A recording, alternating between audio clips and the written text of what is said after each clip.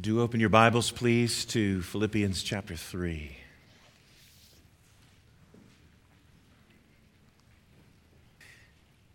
We are finishing the text that Dr. Kwasny opened to us last week, and you'll hear some similar themes this morning. We're picking up in Philippians chapter 3, verse 3, and let me read through verse 11. We'll be focusing most of our attention on verses 8 through 11 this morning.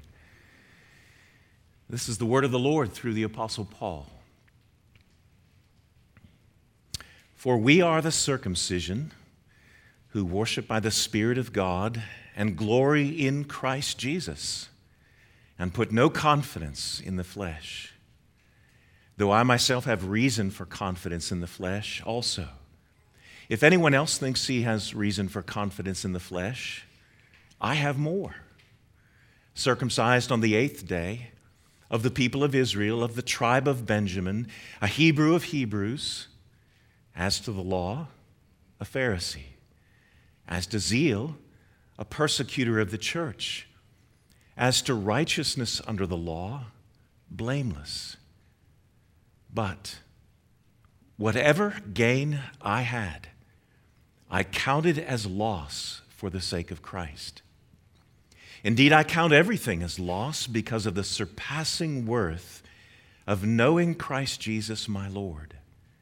For his sake I have suffered the loss of all things and count them as rubbish, in order that I may gain Christ and be found in him, not having a righteousness of my own that comes from the law, but that which comes through faith in Christ, the righteousness from God that depends on faith, that I may know him and the power of his resurrection, and may share his sufferings, becoming like him in his death, that by any means possible I may attain the resurrection from the dead.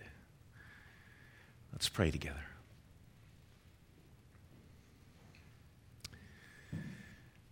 Father, how we thank you for the work of your Spirit in inspiring the word of the Lord through the prophets and the apostles. Lord, to have these unerring truths, to have this verbal inspiration of the Scriptures, in all of its words, in all of its intents, in all of its thoughts, without fail, without error, leading us to both eternal life and to the abundant life here and now. Lord, grant to us, we pray, your mercy even as we open your Scriptures. We ask it in Jesus' name. Amen. I want you to imagine that you are an English man or woman, say 35 years old, and that you have just been informed that you have become the inheritor of a grand English estate, a country estate of roughly 3,000 acres. This estate comes complete with a butler, with maids, with gardeners, with flowing streams, with horses and stables and fountains and sculpted gardens. Think Downton Abbey, for those of you who have watched the show. You have begun to move in with extraordinary excitement. You finally get settled, but all of a sudden something begins to happen to those that you love and to everyone on the estate. A strange sickness falls on them, and after much investigation, the stunning conclusion is that all of the groundwater within miles of your estate is contaminated by radioactive minerals. And so on this grand estate that you saw as an exceeding abundant gift, what you once viewed as a great asset, you've come to view as so much rubbish. You've come to view it as an enemy that would harm you, a great liability, even a killer of those that you love. Well, in a similar fashion, in our text, the Apostle Paul gives us a view of his former life as he lived as a Pharisee under the constraints of the law of God, contrasted with what is now true of his life in Christ. And so this morning, I want us to look at the economics of Christianity. Paul speaks in our passage of profit and loss. And last week, Dr. Kwasny looked with great focus on the loss that Paul considered, what he gave up in terms of coming into Christ. And we'll review that briefly this morning. His economics is otherworldly. When you and I think of profit and loss, we think of ledgers, we think of accountants, we think of adding and subtracting and finding out what is left. But this is an otherworldly economics that engages the soul. It engages eternity. Everything matters with what happens to the ledger in this eternal economics. What Paul once regarded as his greatest asset, his Jewish pedigree, his position, his efforts, he now considers a loss. What he once regarded as absolutely pernicious and punished, the people of the way, the people of the gospel, he now considers the possession of greatest joy. This asset of infinite worth is the righteousness of Jesus and his union with Christ. He once did everything he could do to stamp it out. Now he sees it as his greatest asset. So this morning, let's dive into the economics of the kingdom of God. Just two vital truths that I want us to see in terms of profit and loss this morning. Here's the first and fundamental truth this morning that must be preached and must be believed in every new generation of the church. Not only in our generation as adults, but in the generation of our children and our grandchildren. It must be preached, it must be believed in every new generation that human righteousness and personal effort earns us nothing before the perfect bar of God's unmentionable holiness. There is nothing that we can gain by our efforts, nothing that we can gain by our pedigree, nothing that we can gain by what our parents have given us in religious history. We must repent once for all and daily of our own sense that our works can gain us the favor of God. Now, you know this from a theological principle. But day to day, how subtly that error finds its way into our day-to-day living. Well, in our text, verses 4 through 7, Paul is describing how he had acquired the greatest personal pedigree. His achievements were second to none in his own life. But Paul comes to see that far from helping him, it became a liability to him. It became that which, had it not been corrected, had it not been solved, had the ledgers not been changed, it would have damned him forever. Paul lists 7 achievements, if you will, in 2 categories, the things that John went over last week. And we'll look at them very quickly. The first, the inherited things. He was a Jew of the chosen race. He was saying, do you see this Old Testament and the covenant people of God? That's my people, my privileged people. I was circumcised on the 8th day. I didn't come into Judaism later in life. I came in the way the law of God prescribed. I'm of the tribe of Benjamin, a particularly faithful tribe. I am an Israelite of the Israelites. He says Hebrew of Hebrews. And then to the things earned. As to the law, he was a strict observer of the law. He would put his righteousness at the standard of the law up against any other record. And he would say, I've done better. blameless as to his faithfulness to carry out the call of the law. Zealous, I put people to death for believing in Jesus. I had them condemned and placed in prison. I had their homes taken from them. I had their homes leveled. I had their livings stolen from them.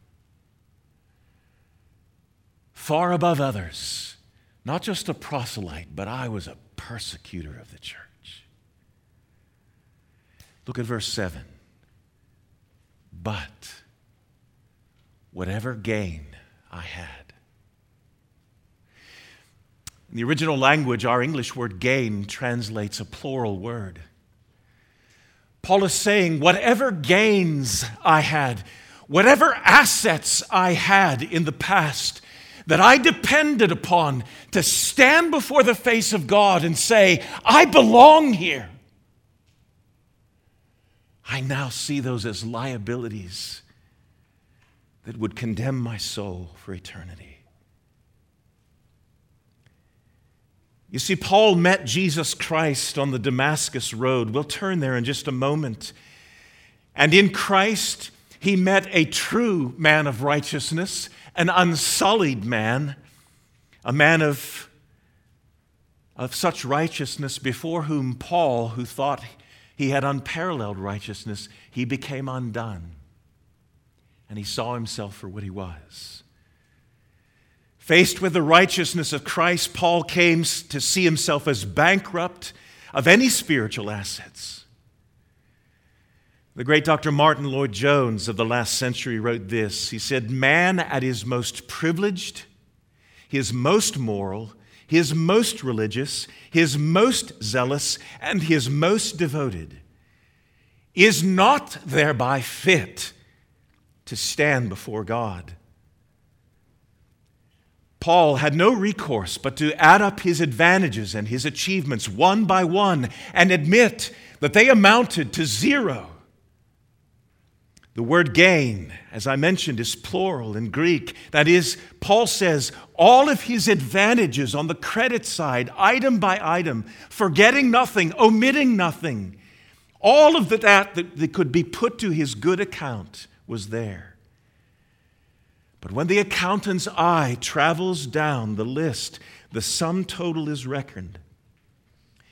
And the uncompromising singular word for that column is loss. Loss and not gain. After all that's been said, there is nothing but loss for his effort. Brothers and sisters, when a person is truly converted, I don't mean when a person comes to church. I don't mean when a person grows up in church. I don't mean when a person tries to do their best. I mean when a person is truly converted by the Spirit of God. We take all of our former self-righteousness and all of our self-dependence that we trusted in, and we now see it as the truest of spiritual liabilities. A record that will only ensure that God will condemn us for all of our imperfections and for all of our breaking of His holy law. And we take what we once regarded as of no value, the majesty of Jesus and His righteousness, and we move that into the asset column and we say, this is my singular wealth. Let me take you back to Acts chapter 9. You need not turn there, but listen to this. Dr. Luke tells this of Paul, who is writing our passage in Philippians. But Saul, who would later be renamed, Saul was still breathing out threats and murder against the disciples of the Lord. And he went to the high priest and asked for letters to the synagogues at Damascus, so that if he found any belonging to the way, whether men or women, he might bring them bound to Jerusalem. Now, as he went on his way, he approached Damascus, and suddenly a light from heaven flashed around him. And falling to the ground, a voice said to him, "Saul, Saul, why are you persecuting me?" And he said, "Who are you, Lord?" And he said, "I am Jesus, whom you are persecuting."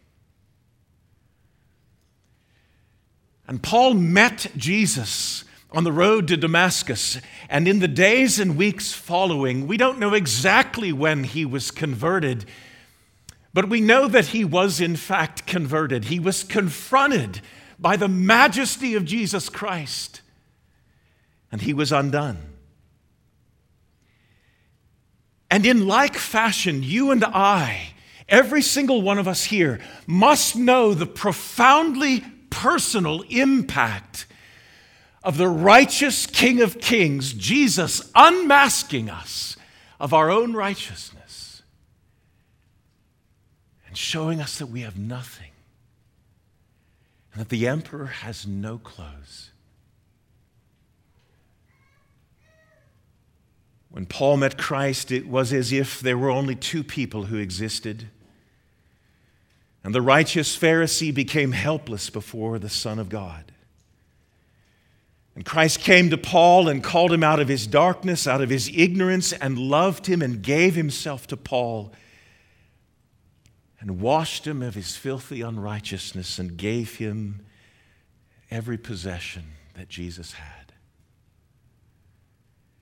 That's what it means in simplicity to be a Christian. Nothing else. And so in our text back in Philippians 3, Paul is describing his life in the flesh, that is, outside of knowing Christ.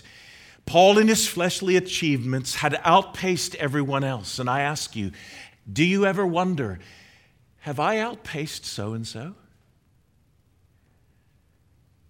Am I a better person than that person? Do I do more in the kingdom of God than they do? Have I avoided immoralities that they have fallen into? Is that perhaps where some of us are trusting? And Paul is saying that it'll kill you eternally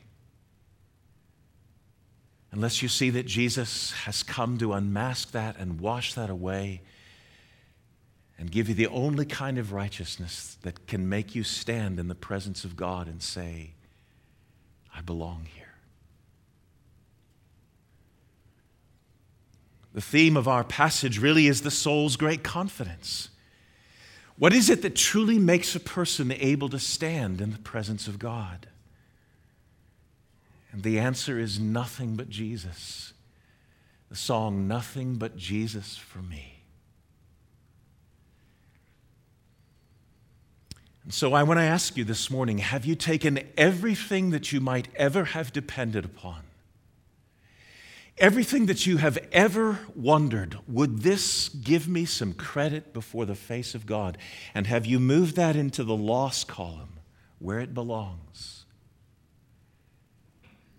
And by a heart of simple, childlike faith, you have taken all that is Jesus's and all that is His, and you have moved that into the asset column, and you have said, this is my only hope now and forever.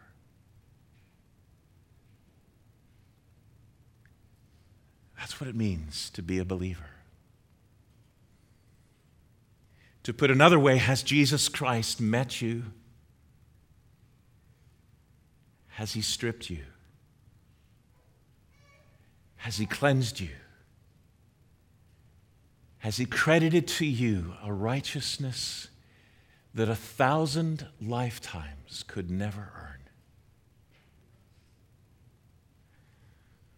Every new generation of the church, every new generation of culture needs to hear the simplicity of that challenge. But yet that's not where Paul ends, thankfully. In the economics of the kingdom of God, there's a second thing that we must learn this morning. that having only liabilities of our own, Paul sets before us the beauty that Christ alone is our true wealth. And then he shows us what that wealth is. In Christ is our every asset. In him resides our all and only comfort. Read it with me, verse 8. Indeed, I count everything as loss because of the surpassing worth of knowing Jesus Christ my Lord. For his sake I have suffered the loss of all things and count them as rubbish, in order that I may gain Christ and be found in him. There is Paul's surpassing wealth, his inestimable gain. Paul is describing his conversion, his complete transformation, where all that he had depended upon now is loss, and that which he had seen as foolishness was now all his gain. Listen to what Paul says in 2 Corinthians 5. It's a well-known verse to us in the church. Paul says, if anyone or any man, quite literally, be in Christ, he is a new creation. The old is gone, the new has come. Now here's how Paul literally writes it. If any man be in Christ, new creation. The old is gone, the new has come. It doesn't say he is a new creation. That's understood in the original language, but it's left out on purpose for emphasis. If any man be in Christ, new creation, Paul shouts. Brand new. The old is gone. The new has come. That which was death is gone. This is now life. New creation. The great missionary John G. Paton, who was a missionary in the New Hebrides with a very particularly difficult tribe of people, was working on his translation of the New Testament. He could not come up with a local word for the idea of faith. And one of the people in the village came to him in a great season of trouble, needing help, and came to John Paton and said, please may I come and lean heavily upon you. That was his own vernacular. And Paton finally understood it. He said, this is the language that I can use. That faith is leaning entirely upon Christ, not laboring but cessation of labor, not doing but ceasing to do, simply leaning the entire weight of our soul upon Christ and finding in him a righteousness that could never be ours by effort. Well, I want you to look with me at the beautiful 6 magnificent assets that Paul speaks of when he speaks of this incalculable wealth that is ours in verses 8 through 11. Let's go through them. We'll do it very quickly. The first asset, the surpassing worth of knowing Christ. Verse 8. Oh, the magnificent worth of knowing and being known by the Father's beloved Son. Hear it again. The worth of being known and knowing God through his beloved Son. In Christ are found all of the treasures of God. And being in Christ, we come to know the breadth and the height and the length and the depth of the love of God in Christ. The surpassing worth of knowing Christ. In other words, Paul says to know Christ in the asset column far outweighs whatever else we might have. The second asset that Paul speaks of, the surpassing worth of being found in Christ. Verse 9, that Christ is Paul's permanent address.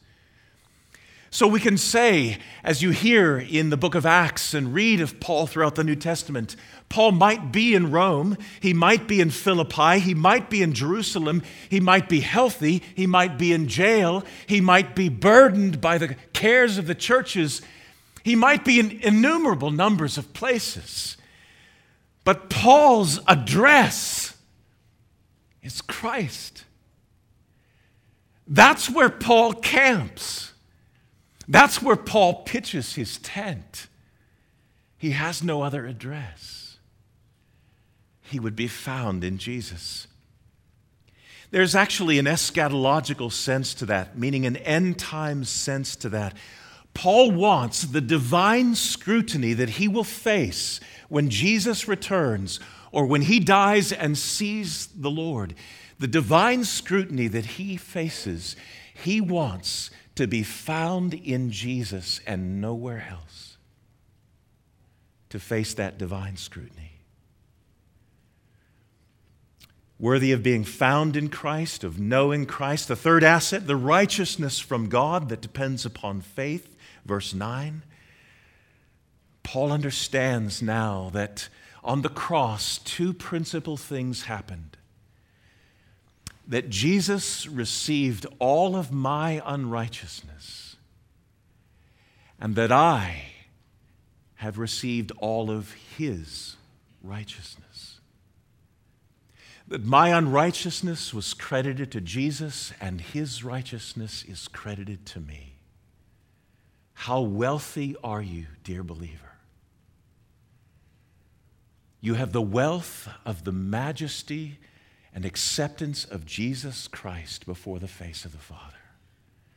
A righteousness that is obtained simply by saying, yes, Lord, you have done this, and I cannot. A fourth asset, knowing the power of his resurrection, verse 10.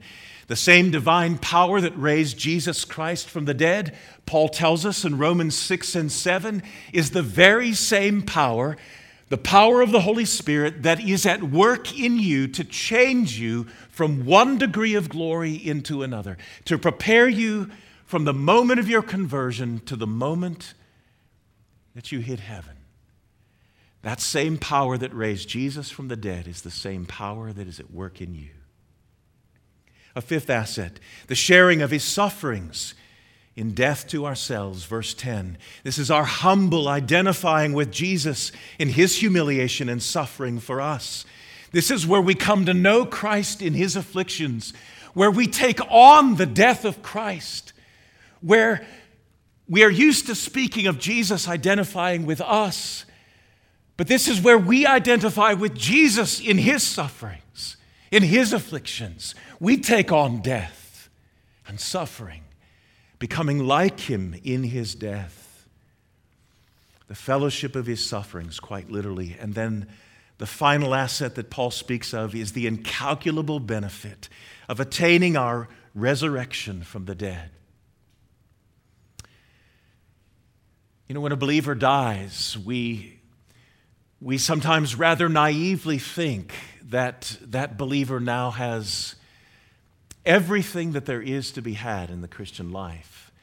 And you may even hear a pastor, and you've probably heard me say that when we're not thinking as precisely as we might tend to say they enjoy all of the benefits of God. And in a way that's true, but there is one fundamental thing that is yet to come, and that is the glory of the resurrection.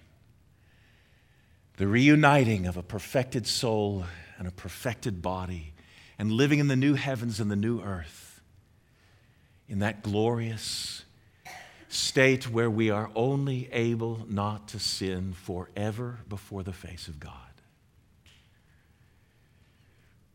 What an infinite gain Paul speaks of, what an immeasurable wealth is already ours.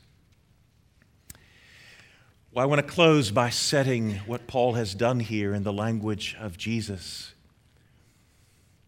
In Matthew 13, we have the parable of the hidden treasure and the pearl of great price. Listen to them. Jesus says, "The kingdom of heaven is like a treasure hidden in a field, which a man found and covered up. Then in his joy he goes and sells all that he has and buys that field. And again, the kingdom of heaven is like a merchant in search of fine pearls, who, on finding one pearl of great value, went and sold all that he had and bought it. When you are convinced that having Jesus Christ is the single great treasure of life, you will let nothing stand in the way of having that treasure and of continuing to possess that treasure at all cost. That's Jesus' version of the wonder, simplicity, and extraordinary gift of the gospel. Jesus is teaching here what Paul is teaching in Philippians, that the believer devotes the whole of his or her life to Christ, believing that it is entirely worthwhile to give up everything that we might have this pearl and this treasure. This morning I ask you, do you believe that Jesus Christ and his gospel of grace is of such value that you will leave here and you will pursue that with all of your heart? Let's pray together. Father, this is profit. This is gain in the economy of the kingdom of God. Jesus, we ask you this morning that you would make yourself our only treasure. And though we might still value highly and beautifully wonderful gifts that you give us in this life, that we would never treasure anything, nor anyone, as we treasure you. Spirit of the Lord, emblazon this beauty of Jesus upon our souls. We ask you, we beg you, we seek, we knock, that you might give. We pray for his honor.